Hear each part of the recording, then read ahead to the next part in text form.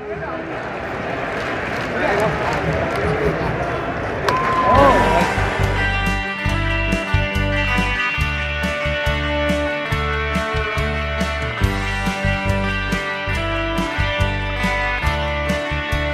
welcome to Jays from Home, a podcast about the Toronto Blue Jays, and I guess also now Major League Baseball in general, and so a little bit of Ottawa Senators. I'm Steve, and with me is my brother Matt. I am here with you in a different room, recording via Skype. Yes, virtually. We see the digitalized versions of our faces from kilometers apart. Isn't technology a wonderful thing? And also part of the virtual experiences are we're online on Twitter at Jays from Home. Oh, I see you did the promotion of Twitter as our instructions instructed. I'm trying to see if I can figure out like a different way of calling attention to Twitter each time. Apparently, I've said it 3 different ways, I think, over the last 3 weeks. Well, that's a good way to do it. It keeps things fresh. It keeps it interesting, keeps it fun. So yeah, that's going to be a new rule. You're going to have to come up with a different way to promote our Twitter page each time. So it's Did you say actually what it was at Jays from Home? I did. I listened to only like half the things that you say. So. Well, let's get right into it. We have results from the World Series. We were going to have a winner either way. I think when we recorded last week, there was a possibility that it could end on Sunday. Yeah, because it was going into Game 5 on Sunday. We record Sunday mornings here in the capital of Canada, Ottawa, in the province of Ontario. But I guess Houston won that game to send it back to Houston. Game 6. Yep. Yeah, and Atlanta won Game 6. Do you have the final score of that one? Game 6 was 7-0, I do believe. Oh, okay. Sadly, just a note for Atlanta. Sadly, Alex Anthopoulos couldn't travel with the team because, although he's vaccinated, he did contract COVID, so he had to watch from home. Oh, so he was Braves from home, I guess. Another note, actually, we were talking last week about pitchers hitting in the World Series. Didn't you send me a note about a pitcher getting a hit on Sunday night? On Sunday night, yeah. Zach Greinke got a hit, and then they pinch hit him again. Oh no! On Saturday night he got a hit because he was starting that game, and then they actually pinch hit him in Game 5, I guess it probably was.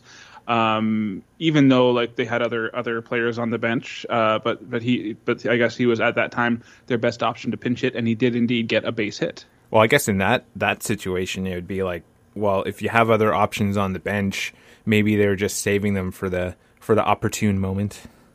Maybe, or they just thought that Zach Greinke was reliable enough to get a base hit and get on base, and that's exactly what he did. They made it a Moneyball movie moment, I suppose, when they build up to that big hit in the or big home run in the last game that they show, and the fact that they lost the playoff series too. Oh yeah, that's true. Okay, well, that's pretty much all the results then. There's nothing else to go over as far as games go. So I think we should end the podcast. Okay, that's it. Yep. No, well, Jorge Soler got MVP. He had a gigantic home run in Game 6. It actually left the stadium. It landed outside on the street, and I guess some guys who were having like a World Series watch party went and grabbed the ball. So I thought you were going to say landed in some guy's backyard or something. No.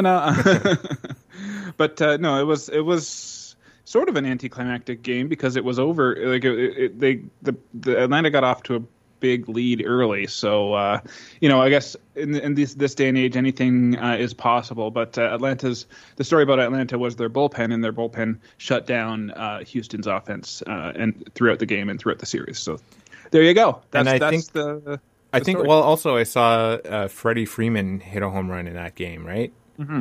So they were leading 6-0, and he hit the 7-0 home run. Oh, so didn't mean very much, but still, that I was just thinking that that's something that the Canadian Baseball Hall of Fame, they might want to get that home run ball, even though it wasn't a difference maker. But maybe, yeah. So yeah, I was just thinking too, like listeners can go back to our 2 interviews with Scott Crawford and get some details on memorabilia. I think those were the highlights for me of those interviews. Yeah, for sure. It's funny just because like I don't like to amass too many objects of just physical objects. I like to keep things pretty simple, but I do also find a great interest in trivial bits of memorabilia like that. But I'd probably have like a baseball collection if I went to more baseball games and had the opportunity to catch baseball games. But out of 20 years or so, no, more than that, almost 30 years of going to baseball games, I've only ever gotten one baseball at a baseball game, and it was back in the day of the AAA links, and I think a player just tossed it to me, so it wasn't even like a foul ball or anything. Well, I'm not a big memorabilia collector either, but it's kind of neat to see stuff in a museum setting. Keeping with the World Series though, I think we both have strikeouts relating to the World Series. Mine is that the World Series winner won on the road. I can't remember the last time a World Series winner won at home, but this isn't just a World Series thing. I think a lot of championships in recent years, like NHL and MLB that I'm thinking of, they've been won by the road team. It's I find it a little bit disappointing for the road team that's winning it, and they're not able to win it at home. Yeah, well, 2 things that I would add on to that is last year, it would have been impossible for the home team to win because they played it at a neutral site stadium. But I was kind of glad that they won it on the road, because just imagine how ugly it would have sounded and looked if Atlanta won at home with the chop going on. My original strikeout was to actually to that, like, the fact that we're still talking about the chop instead of Atlanta as a team. But I don't want to focus on that too much more for that, and that's because I didn't really want to talk about that too much, because it's something that I think people need to end, but it's something that also we need to stop talking about because it's been kind of driven into the ground as far as a subject for podcasts. Yeah, that's for sure. I have a small note about that, like that it's somewhat related to it, but it's let's talk about it now that we're talking about it. Okay, well it's my sacrifice. That's why I didn't want to get too far ahead, but it's okay. I can go over it. So I wrote down that Houston is still being vilified as the cheaters and the bad guys in the World Series. So I'll give you an example. In that I was on Wednesday, I had a day off, and I went to get my tires changed. Went to Mr. Lube, happened to hear somebody, I guess must have been a Braves fan, or maybe they were a baseball fan in general, I don't know, but someone just offhand mentioned, like, you must be really happy that Houston lost or that Atlanta won, and they said something about, Houston being a bunch of cheaters, and, I kind of get that, like, it's, they're going to get that reputation for a while, but at the same time, that was back in 2017. We talked about this before. Some of the players are still there, sure, but in this World Series in particular, I think that the argument could be made that the Braves are really the people that should be, or the team that should be vilified a little bit, even if they are like kind of like a the underdog type of team, the Cinderella story. Yeah. That was my sacrifice. Okay, no, that's all fair, and until, like we were saying last week, until the entire offensive players turn over, like until we see Jose Altuve and Bregman, they go, and I think Correa is going to sign with another team this offseason, because they just announced that the Astros offered him something like $160 million over 5 or 6 years, which is a low ball offer. Anyways, he's probably going to leave. So until all the main characters in that story leave, they're going to have that hanging over them. I don't know. I'd sign for 160 million. Yeah, but if that might be leaving at least $40 million on the table. You have to think about these things. Let's go back to your strikeout, because you said that your original strikeout. Yeah, no, I'm going to start with my error, actually, because we were just talking about Zach Greinke hitting a ball, and I said last week that he's probably the last pitcher to hit a ball in the major leagues, but I realized I was leaving out Shohei Ohtani. Because I assume they'll have him hit while he pitches, even if there is a universal DH going on next year.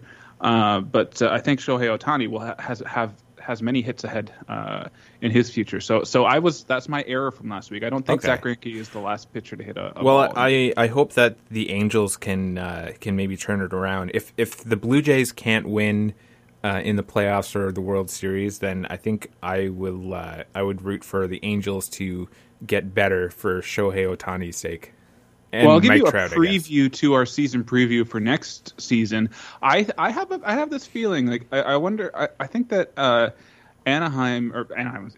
Los Angeles, whatever they are, the Angels will be a surprise team next year. I'll just leave it at that. Yeah. So, but my strikeout for this week is all the betting ads during the World Series broadcast. Like it's not so much. I guess the ads, if they were just ads and they didn't call attention to them in the broadcast, that'd be fine. But like, I just don't like the fact that they're saying like, "Oh, bet $5 to win $150." Like, it's just like seems like it's more about getting easy money than actually watching a good baseball game. Well, and you hear that a lot on podcasts too that you listen to. Yeah. The reality, I guess, is just that sports betting is, sports betting is now legal, I guess, is what the difference is. So there's a big market there, both for advertising dollars and for for people making money in general on both sides. So I don't think those are going to go away anytime soon. I know. I just don't. It doesn't seem very savory, and like it's not that it's distasteful per se. It just I don't like just how it feels when I hear them talking about like spend $5 to win $150 and then like it just doesn't so feel. Is this in game, like as in the announcers are reading them? Yeah. Okay, that's a little different. I think like if they were on commercial breaks or something, or just a pop up on the screen. But yeah, no. Now, the other side of it is like, live reads from announcers is a lot of money for the broadcast. So it's unlikely that type of ad is going to go away for betting. Yeah, no, but I have the feeling that betting websites and betting sites and casinos don't have a hard problem earning money. Like advertisement, sure, everybody could use a bit of advertisement, but it's not like it's crucial to their success and failure. You have to understand though that they want more money. It's not that they have trouble making money; is that they want to make more of it. Yeah. Anyways, so it just seems kind of unsavory. It's not something I like to see and hear as far as my advertisement, especially in game while I'm watching it, and in podcasts too. So I'll go to my sacrifice since you already hit yours. My sacrifice was Max Fried's ankle. In the first inning of the World Series Game 6, he was covering first on a putout, and I forget who stepped on his ankle, but a player ran over his ankle trying to get to first base, and it looked like it didn't look good. It looked like it could be broken, but he actually ended up being okay, and he pitched like his ankle's just fine, and he pitched a strong game throughout the game. But So that must have been what I saw. I think someone must have been joking. Then I saw on Twitter someone in passing saying something about it, like, is his sock bloody or something? I guess in reference to what's his name from Boston? Kurt Schilling. Yeah, Kurt Schilling. Yeah. No. So and in that play actually. The player who stepped on his ankle didn't actually. I think it was Michael Brantley maybe. He didn't touch first base. So if they had reviewed that, they might have had that play overturned for the Atlanta side. But it didn't matter in the end. But the fact that he had to like take one for the team, as they say, and play through some, maybe a little bit of pain, I assume. That's the sacrifice. Well, that's why I appreciate the safety base in softball, where you have that's something that people are suggesting. The fielder has to hit the orange bag. Yeah, the people are saying that Major League Baseball should do something similar, because I forget where I saw it, but someone was saying like to actually like run to the bag, you can't take a straight line to like touch the bag when you're running from home plate to first. If you had the base in the outfield in the foul zone, it would be a more straight route to the base. Which is technically what the rule says you should be doing, and you want to have the straightest route to the base. There's going to be your shortest route, obviously, and you're going to get there the fastest. I guess though, if the argument, if there's an argument from baseball purists about the size of the bag or something, you could just like have like a little orange slice, and then it wouldn't make the base too big, and you could make them happy. Yeah, exactly. But you can never make a baseball purist happy. You should know that. Happier, okay. Well, the only way to make a baseball purist happy is to not change anything. I'll hold on to my home run for a little bit, but just want to keep going with the World Series. You mentioned a lot of intentional walks in the World Series. I didn't think that there were. Now, which side was that on? Was it on both teams, or was it both sides? I can't remember any. Like, I don't remember any specific ones. Maybe I can go to my. Well, no, I'm not going to go. Well, because I was wondering if that was maybe like the Braves giving Houston a lot of intentional walks, because I can't really think of too many big hitters on the Braves side. But well, I think I don't it was know many more players the fact in general. that I think it was they happened more in Atlanta. I want to say, because they had an open base and they had like a weaker hitter near the bottom of the order coming up. But I just haven't seen so many intentional walks all season long. I can't remember a specific time where like a Blue Jay was intentional walked. Well, actually, that's a good point. I don't remember seeing a lot of intentional walks during the season while watching the Blue Jays. That's basically my point. Like, it's becoming a rarity to see teams intentionally walk another batter, because like it's every player can get a hit in any situation, and I'm just curious how. I should have done research, but again, this is a research-free podcast. I'm curious what the number of intentional walks in the playoffs this year, especially compared to in the regular season, added up to be. Maybe not total number, but like kind of intentional walks per game. I wonder if the average is higher in the playoffs than in the regular season. Well, I think that. It's a good point for I think the strategy in the playoffs being different than a regular season. Like, Tampa Bay being the prime example of building a team for the regular season and then not having success in the playoffs. And, maybe, and that's mostly because the strategy has to be a bit different. So maybe that's why maybe if you're just teams basing that off one playoff, though, because they made it to the World Series last year. I think it's just, sometimes it just comes down to bad luck too, and sometimes it comes down to your opponent is Boston, and their ballpark is not really a major league quality stadium. Well, I don't know. I guess I was just wondering. Same with Tampa Bay too, though. Wondering if just the fact that maybe the different strategy in the regular season, like in order to get your team in a good position for the playoffs, is why we don't see the intentional walks, but because there's so few games in the playoffs compared to the regular season, and they matter more, that they are more concerned about like the percentages for, maybe anyone can hit, but they know that X player can hit less well than the one that's at the plate. Yeah. I don't know. Maybe if you feel like doing some research, because I certainly won't, but if you feel like... Oh, I'm not.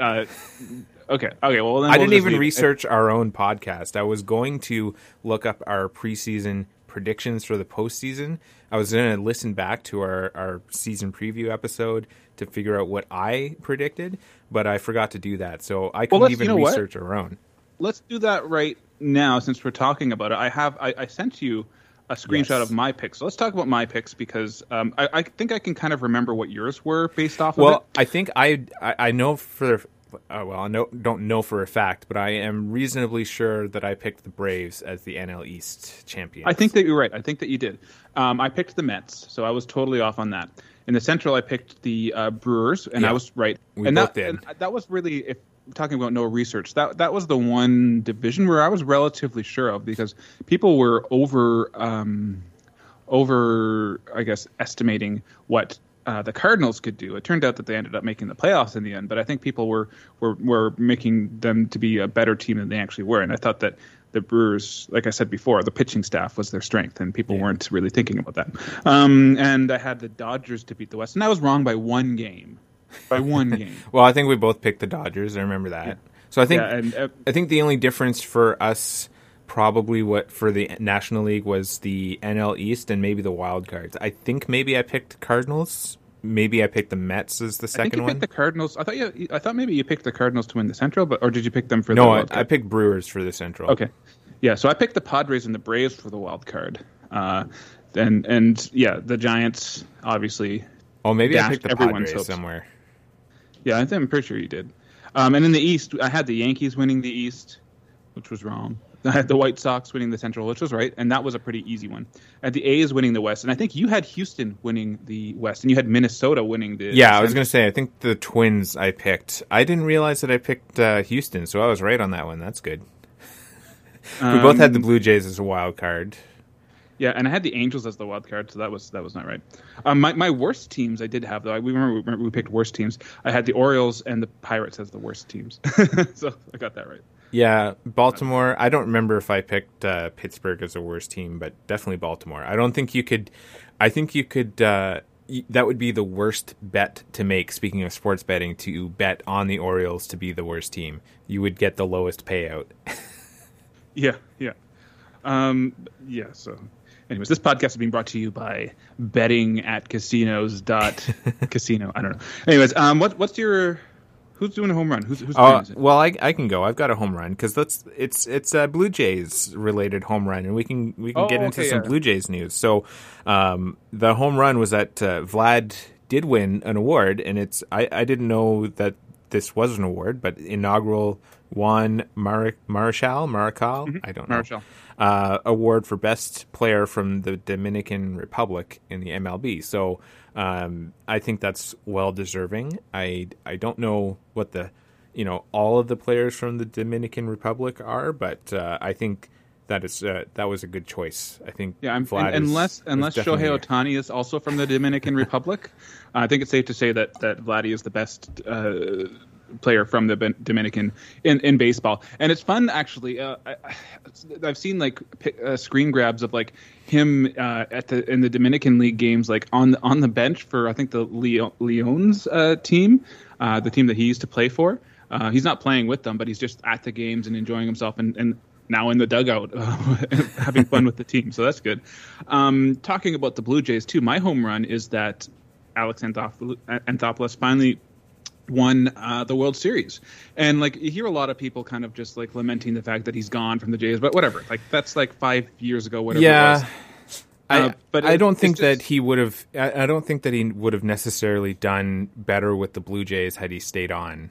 I don't know what the team would have looked like, and who knows if he knew he was going out after when he left, and that's why he made those aggressive trades when he did. But my point is basically just that he is a baseball lifer. He went from cold calling the Expos, answering fan mails, to a scout, to an assistant GM, to being a GM in both the Jays and the Braves, and he won his World Series. So he put in all the hard work over years and years and years and years, and he finally got it. So congratulations to Double A.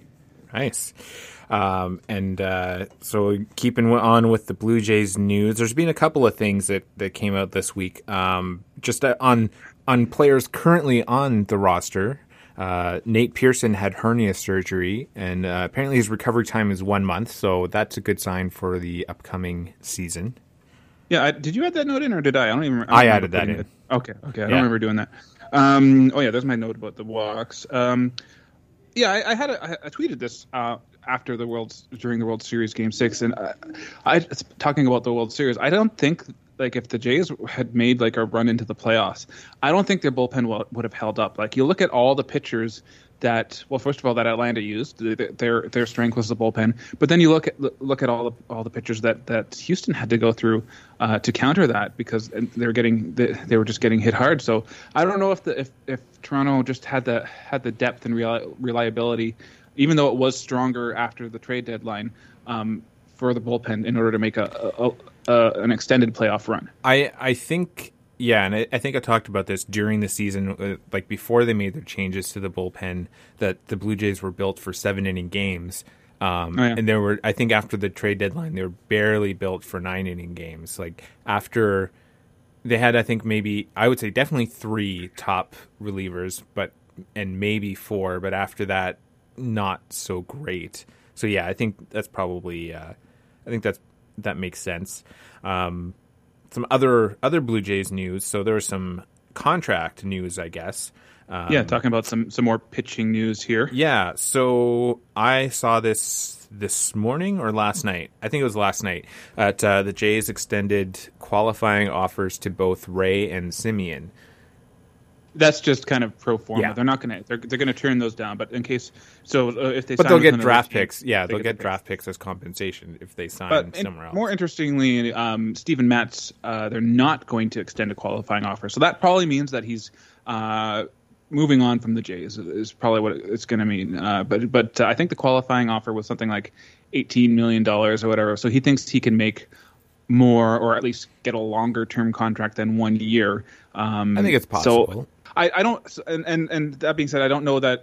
Yeah, I don't think that the Jays are going to re-sign him, because I think like the other podcasts have said, like there's just like he's good at the price that he's at currently, but you don't want to put too much money into his arm. He might turn back into a pumpkin next year.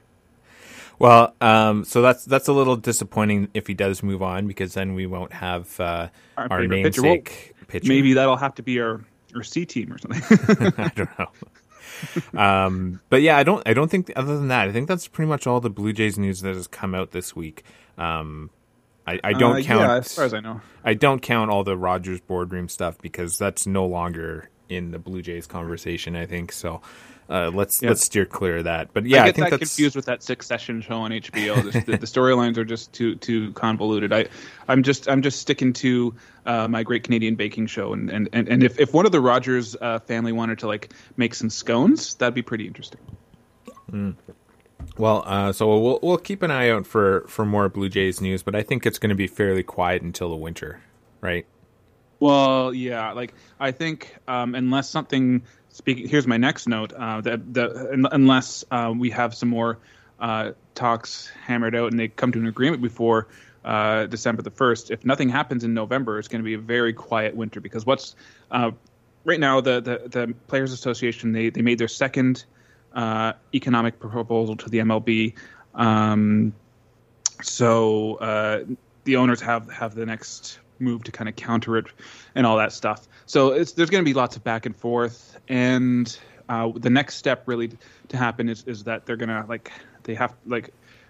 do, if they can't come to agreement by the time the CBA expires, which is December 1st, there will be a lockout. So, and that basically means that all player movement, signings, trades is going to be frozen until they come to an agreement. So probably it will be a very cold and frigid winter as far as transactions go, if there is a lockout. Which the rosters will be frozen. Yeah, the rosters will be frozen, because not only legally, it will be quite a cold winter time. But yeah, so probably like I'm hearing that there's a lot of I guess. Optimism that they will come to agreement and the season will start on time, but we're gonna have a lockout, because that's just a legal step. People might paint that as a negative, but it's just a legal step that has to be done as part of the negotiations. It's part of everything. It's just what's going to happen, and we just have to. So again, I think that is another situation about the season starting on time. I mean, everybody wants money, but they all want more money. So not starting the season on time would be really bad for the league, That's why people are thinking that it's going to start on time, because they've had 2 straight years where the they haven't been bringing in the money that they had planned and hoped for, because the pandemic year they literally couldn't have any fans in the stands, and even this year a lot of teams still weren't at 100% capacity, including the Toronto Blue Jays. All right. Well, speaking of the Blue Jays again, they are still not playing next week, and there's also no baseball next week. Well, no Major League Baseball. There is Arizona Fall League action. I'm going to have to check the schedule to see when that All-Star game and the finals are coming about, because I think those are the only 2 games that air on the MLB Network. And there is always the Dominican League. I guess maybe I'll try to just get one of those like Spanish learning language apps and just trying to kind of learn on the go. Okay. Well, Spanish, there are some similarities to French in some words, and so you can kind of pick out some things here and there. Well, yeah, but like it's just happened so quickly, and there's so much energy, and there's also like baseball is not the baseball language itself is not necessarily a straightforward language with all the metaphors and things like that, like frozen rope and ducks on the pond, things like that. So who knows what the equivalent in Spanish that would be. So.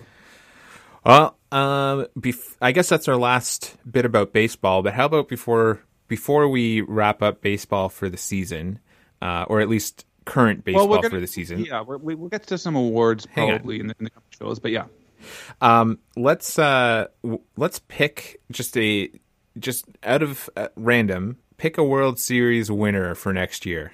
For next year, yeah.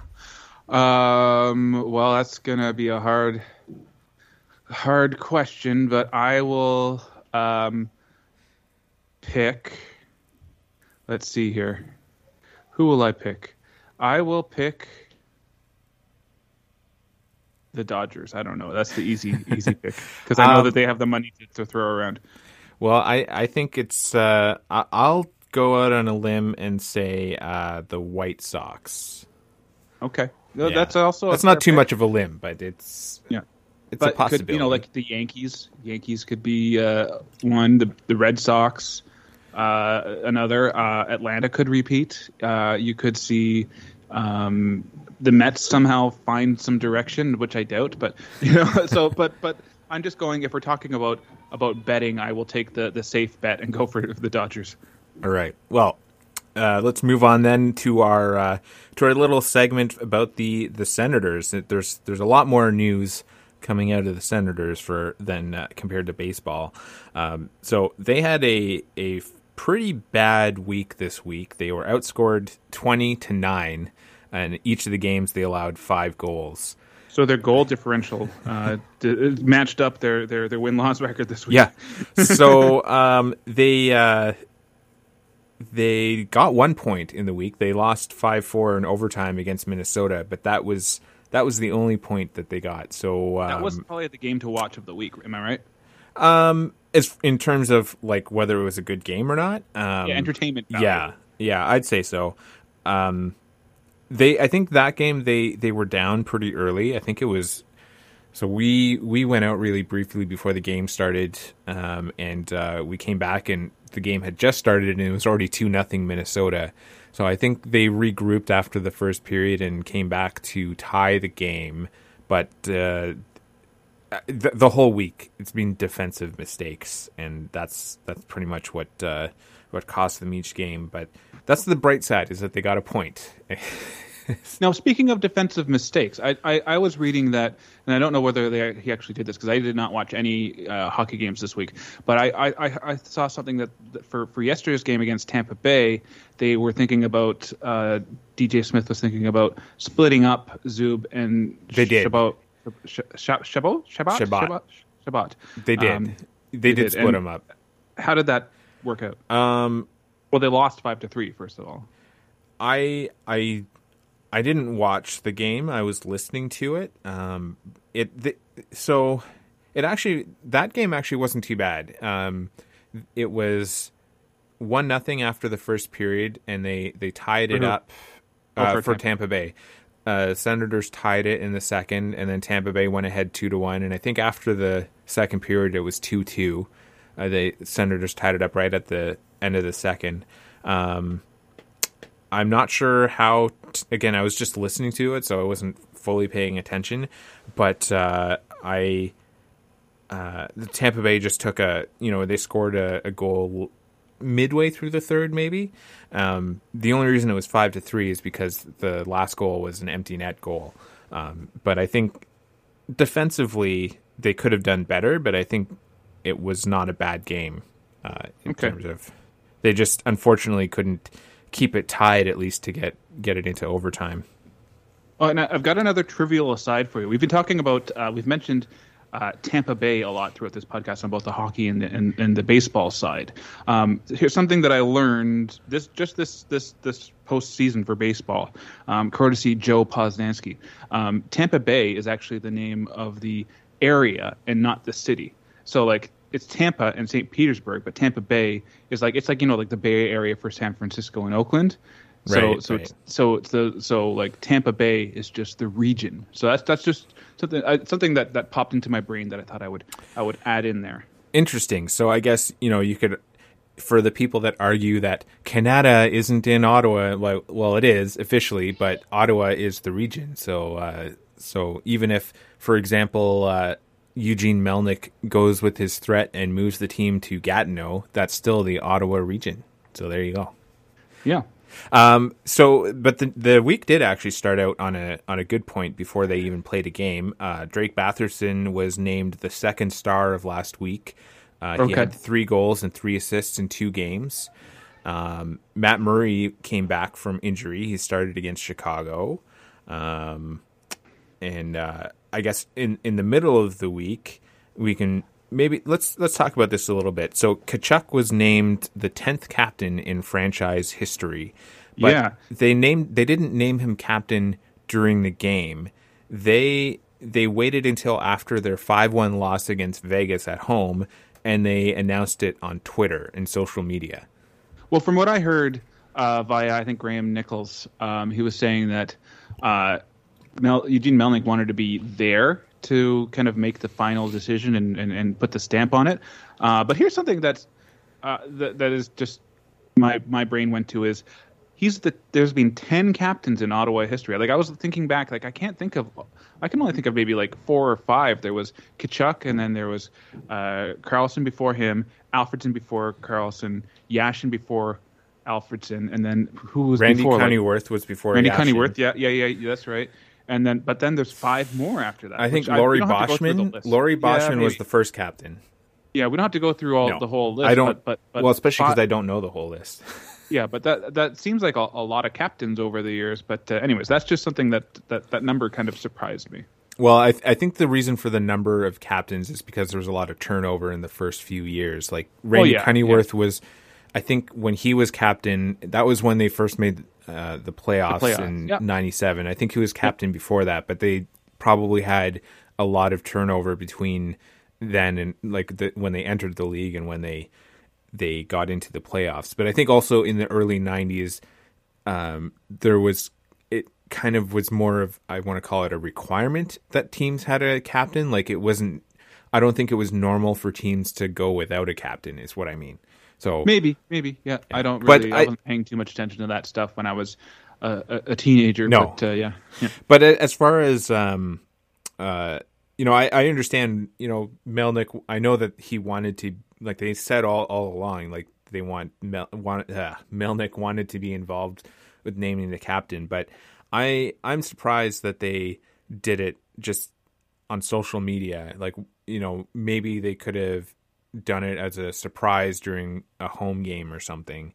I mean, a 2:00 Saturday game probably wasn't the right game to do it, but I don't know. I think they could have maybe on social media say like, oh, we're going to name a captain soon on this date or whatever. So come out and I don't know. I don't. They can whatever. He's the captain. People aren't going to really a year from now are going to remember the circumstances of how he was named captain. But you mentioned the 2 p.m. Saturday start. Now here's something that I kind of talked with you about offline a little bit. Is do you think these regional Saturday afternoon games hurt the Senators' brand, kind of like on like a national level? Like, I don't do you think so. that they make them sort of like an also ran, or kind of people forget about them as a team in the NHL because they're just kind of stuck to playing Saturday afternoon games all the time? I don't think so, and here's why. This is just going off the top of my head. So, number one reason is because the national games, they always feature the Maple Leafs at 7:00. There's always a Maple Leafs game, even if they're out west. They play at 7:00. Then there's the Montreal Canadiens. So going back to the Leafs for a second, though, like pretty much every day, there's always some sort of headline about the Maple Leafs. The running joke is, and what does Austin Matthews think about this unrelated Maple Leafs news? Because they're always talking about the Maple Leafs, Matthews, and then then there's the Canadiens. There's always a 7:00 Canadiens game. So unless the Senators are playing the Maple Leafs or the Canadiens, they usually, and even when they're playing the Canadiens, they stick the Senators on a secondary channel, and they may not get a national audience. So I don't think that it hurts the Senators brand. If they're stuck playing in the afternoon, I think they're blacked out across. Well, yeah, because it's a regional game. Yeah, so like people don't get to see them play very often at all. But I think what I'm saying is that the national media, for when they're broadcasting them nationally, they're not paying attention to Ottawa anyways. So how do you fix that? How do you make them? I guess they just have to start winning more games and be more exciting. Is that the? That's one way. I think the other way is trying to get the national media to be a little bit more democratic, I guess, about their coverage. Like, maybe. But that's never going to happen because the bulk of the viewers that they get are Toronto Maple Leafs fans. So they're going to cater to the Maple Leafs. Like, they're very Toronto-centric. So you're saying that the media is a fascist organization because they just follow the money and go for the lowest common denominator? Is that what you're saying? Sure. I don't know. But but yeah, no, I don't think that it's going to hurt. It doesn't hurt the Sens brand. It doesn't doesn't help it, but it's not making it any worse. I don't think it can get much worse. All right. Well, the last Senators news I had on here is yesterday. It was confirmed. So a couple days ago, Watson was placed on the COVID protocol, and they confirmed yesterday that Watson has COVID. So I don't know how long he'll be out, but I was mentioned to you that that's a little disappointing because he's while he's not a great player, he's kind of a spark for the team, and he's not a liability. So it's too bad that he's out, but I'm sure hopefully it won't be for too long. Because like I said, I assume that he's vaccinated. Yeah, so. I don't know what the protocol is for the NHL when they say COVID protocol, like how long they have to stay out for, but yeah, we'll see. And this is only slightly related to the Senators, but Eichel was traded to Vegas. Jack Eichel, yeah. So he was traded from Buffalo, so another Atlantic Division rival. The general feedback that I saw online was that what Vegas had to give up was considered small. So like, I think some Senators fans were thinking, well, we could have given up a similar package and gotten Eichel. But I think there's a couple of things going into that. Like, I mean, the small return definitely has... What's his contract status? Like, is he a free agent after this year kind of thing? No, I think he's under contract, but like he's an unhappy player that, the teams know he wants to leave Buffalo. So that's sort of like the situation that Ottawa had with Heatley.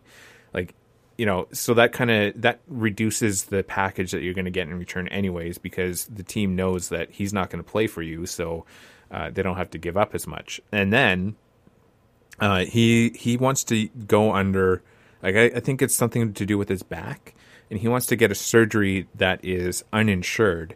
So what that means is that... Is it uninsurable, or the surgery itself is uninsured? I guess the surgery itself is uninsured. Like by the so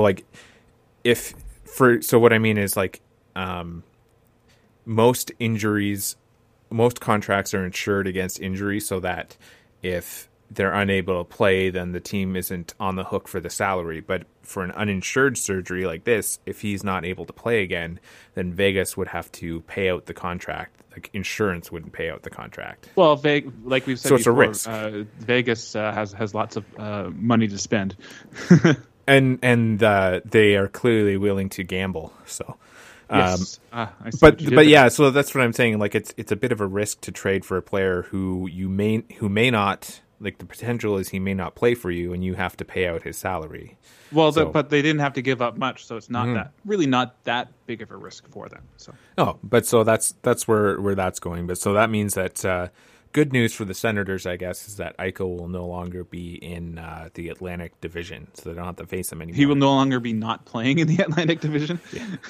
Well, they showed some highlights of Eichel scoring against Ottawa, so it's good for Ottawa that he's not in the same division anymore. Sure.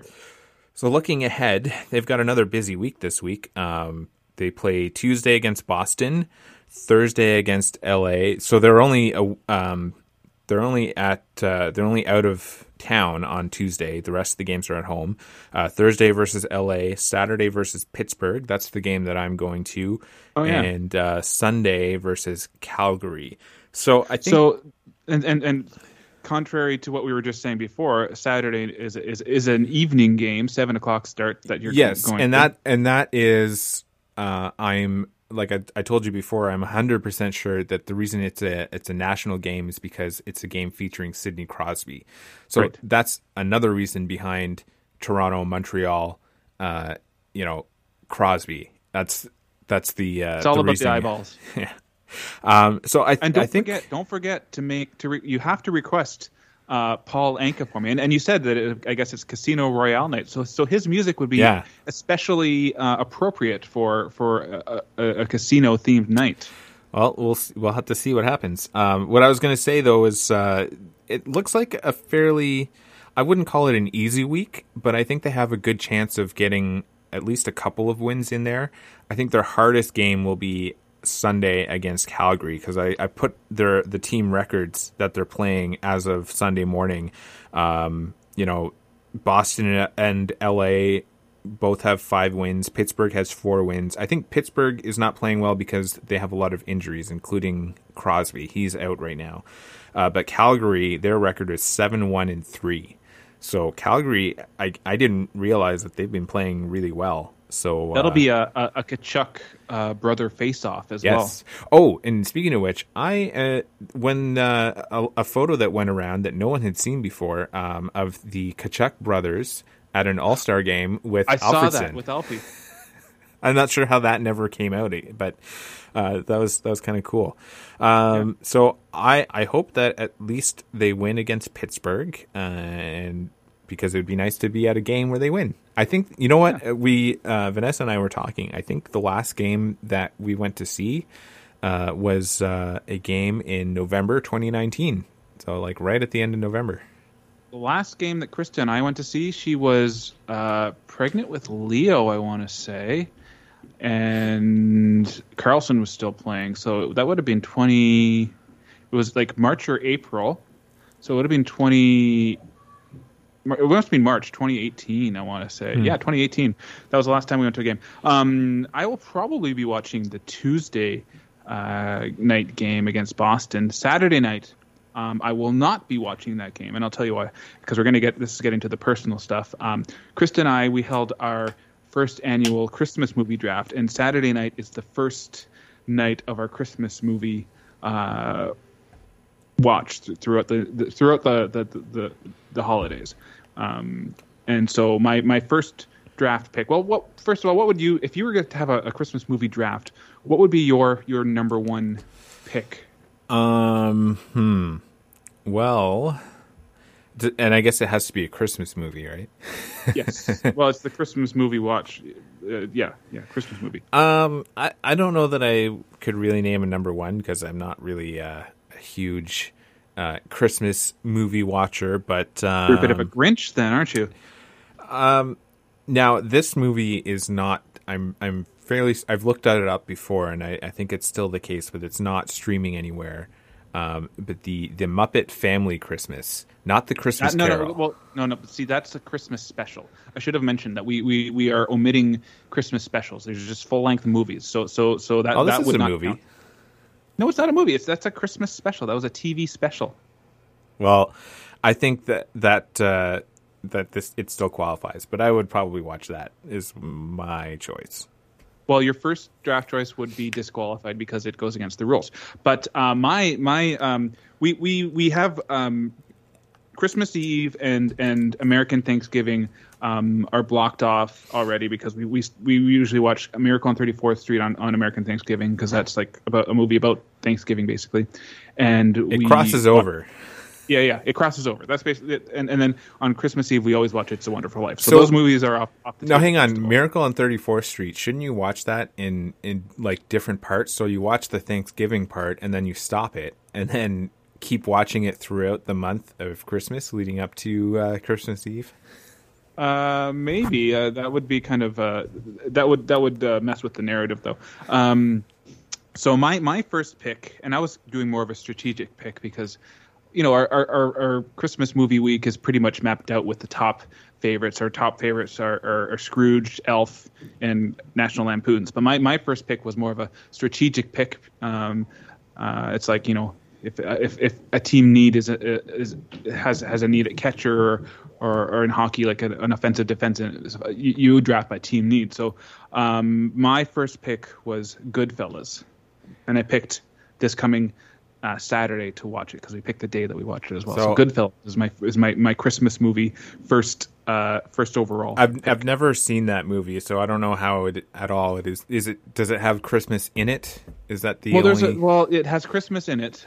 Because if that's your requirements, then let's just go. I'll go with Star Trek Generations. Does it have Christmas in it? Yeah, there's in Picard's Nexus segment, he's having Christmas with his family, for some reason in Victorian England clothing and everything. Okay, well that's fine. That would be allowable in the rules. We've made this one a traditional Christmas movie because like they have like there's this big like scene where you show all the gangsters show up dead and it's Christmas time and they also have a big, I think there's like a scene in Thanksgiving where they're like making a big meal and they're all like coked out and like paranoid about like helicopters chasing them and stuff. So Goodfellas is my number one draft selection for the Christmas movie draft. Well, I don't think that I would watch that as a movie. So anyway, all right. Well, we're in the personal stuff then. So let's start out here. I'll start out with my strikeout. This is hockey related again, actually. So I decided I don't play a lot of video games, but I decided to start playing some again. And so I've been playing NHL Legacy for the PS3. I don't have the latest fancy video games. Like I don't have a PS5 or a Switch or whatever. Or an Atari 2. So NHL Legacy is the rosters are from the 2015-2016 season. It's basically NHL 16. So I decided I would have some fun and try to turn a bottom-feeding team around to make it into a dynasty type of team. So I picked the Arizona Coyotes because they're generally a pretty bad team, but they have some players with upside. For instance, what's his name now? Ekman Larson, I think. Anyway. Oliver Ekman Larson. Yeah. Yes. So the strikeout is because I have it on the highest difficulty setting, and in mid-January on the game, my team is in a playoff spot. So this is bad because I want to be able to use my unrestricted free agents to get draft picks and players under contract, and if my team is in a playoff spot, then I can't get rid of them. I have to keep them. So it's a bit of a dilemma. I see. Sorry, I was just checking the Coyotes' record for 2016, and they weren't terrible. I don't think they were last, but no, they weren't. No. Well, that's a dilemma, and I hope that you work that out. I think that what you should do is just tear the team down and go for a long-term rebuild with that one. So my strikeout is it's kind of a double strikeout here. I have lots to talk about.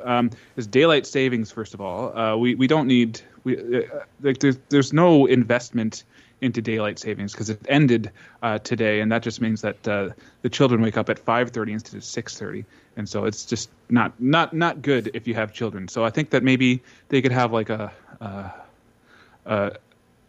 system where people with children don't have to follow it, and people. Hey, we talked about this at the start of our podcast. Is you're supposed to adjust their bedtimes by 15 minutes leading up to the time change, and there's a clear solution.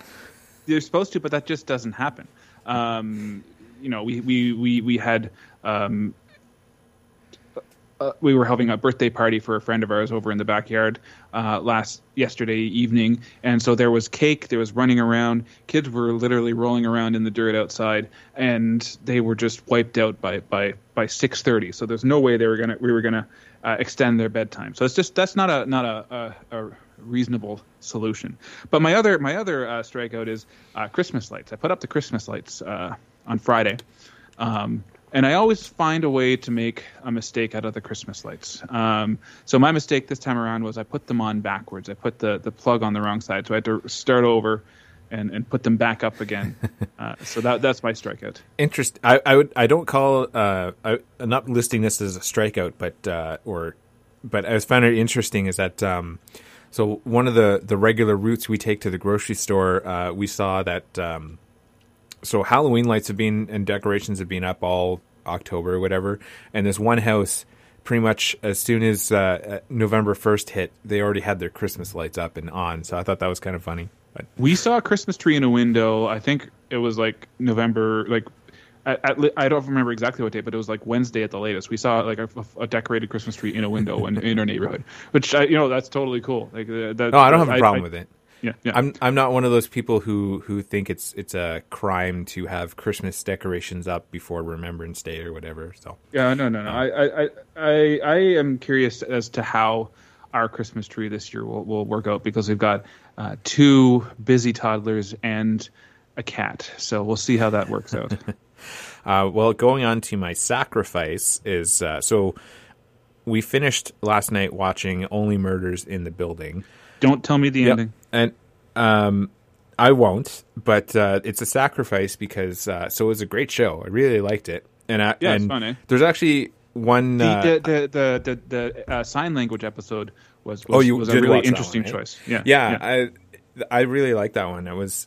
I think overall throughout the series, they did some interesting visual and creative storytelling. I will note that I was right about one guess early in the season, but I won't tell you about it, obviously. Okay. The reason why I listed it as a sacrifice is because there are no more episodes to watch. And even though it has been renewed for a second season, it's a little disappointing that there's nothing left to watch after it's done. I know. That's with shows like that. That's definitely a disappointment. And so I was going to say that in general, like that's the same thing with most TV shows. Is when it's done, you have to either wait for something else to come out, or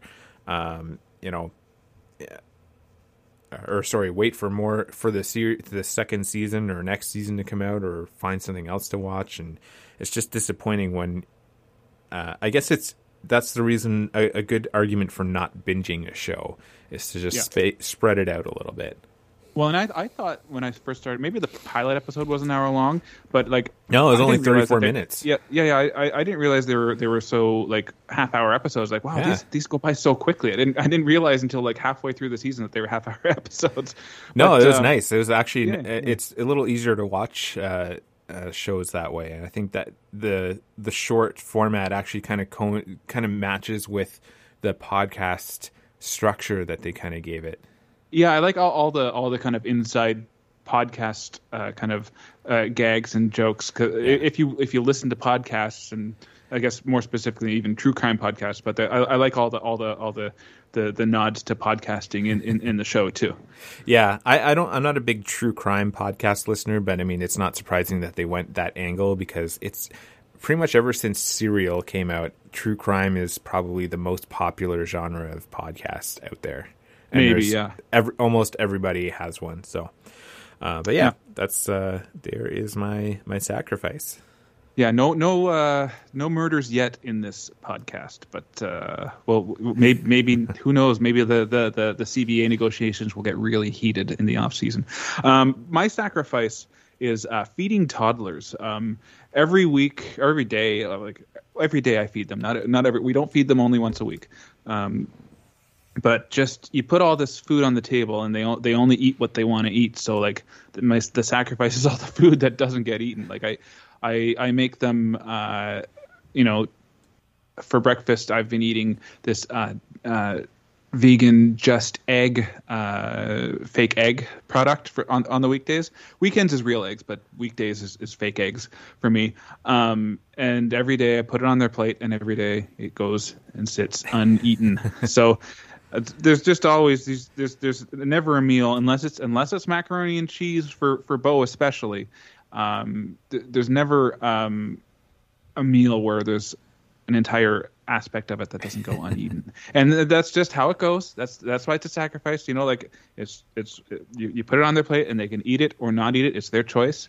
I think I've read like somewhere like kids have to try something like 100 times or something before they might like it. So it's just that and taste frustrating. Taste buds change over as you get older, and I think there are specific foods that there's some articles I've read that things just don't taste good for kids, but the taste buds evolve as they grow older. So that's why we don't feed them like foie gras or anything like that. But like it just specific types of vegetables, for example, for kids, they just don't taste good. Like it's I don't know why. It's a weird, because you think evolutionary reasons that you would want to enjoy vegetables from a young age, but I don't know. No, I think that the TV dinner has caused a spike in evolution amongst the human being population, and people and children prefer processed food as a result. Leo loves his Starbucks breakfasts. Anyway, well, he gets coffee? What? Yeah, you feed him nothing but coffee. Yeah, so that's my sacrifice: feeding toddlers, because it's a much like baseball. It's a process. You got to follow the process, but it doesn't always pay off the way you want it to in the short term, at least.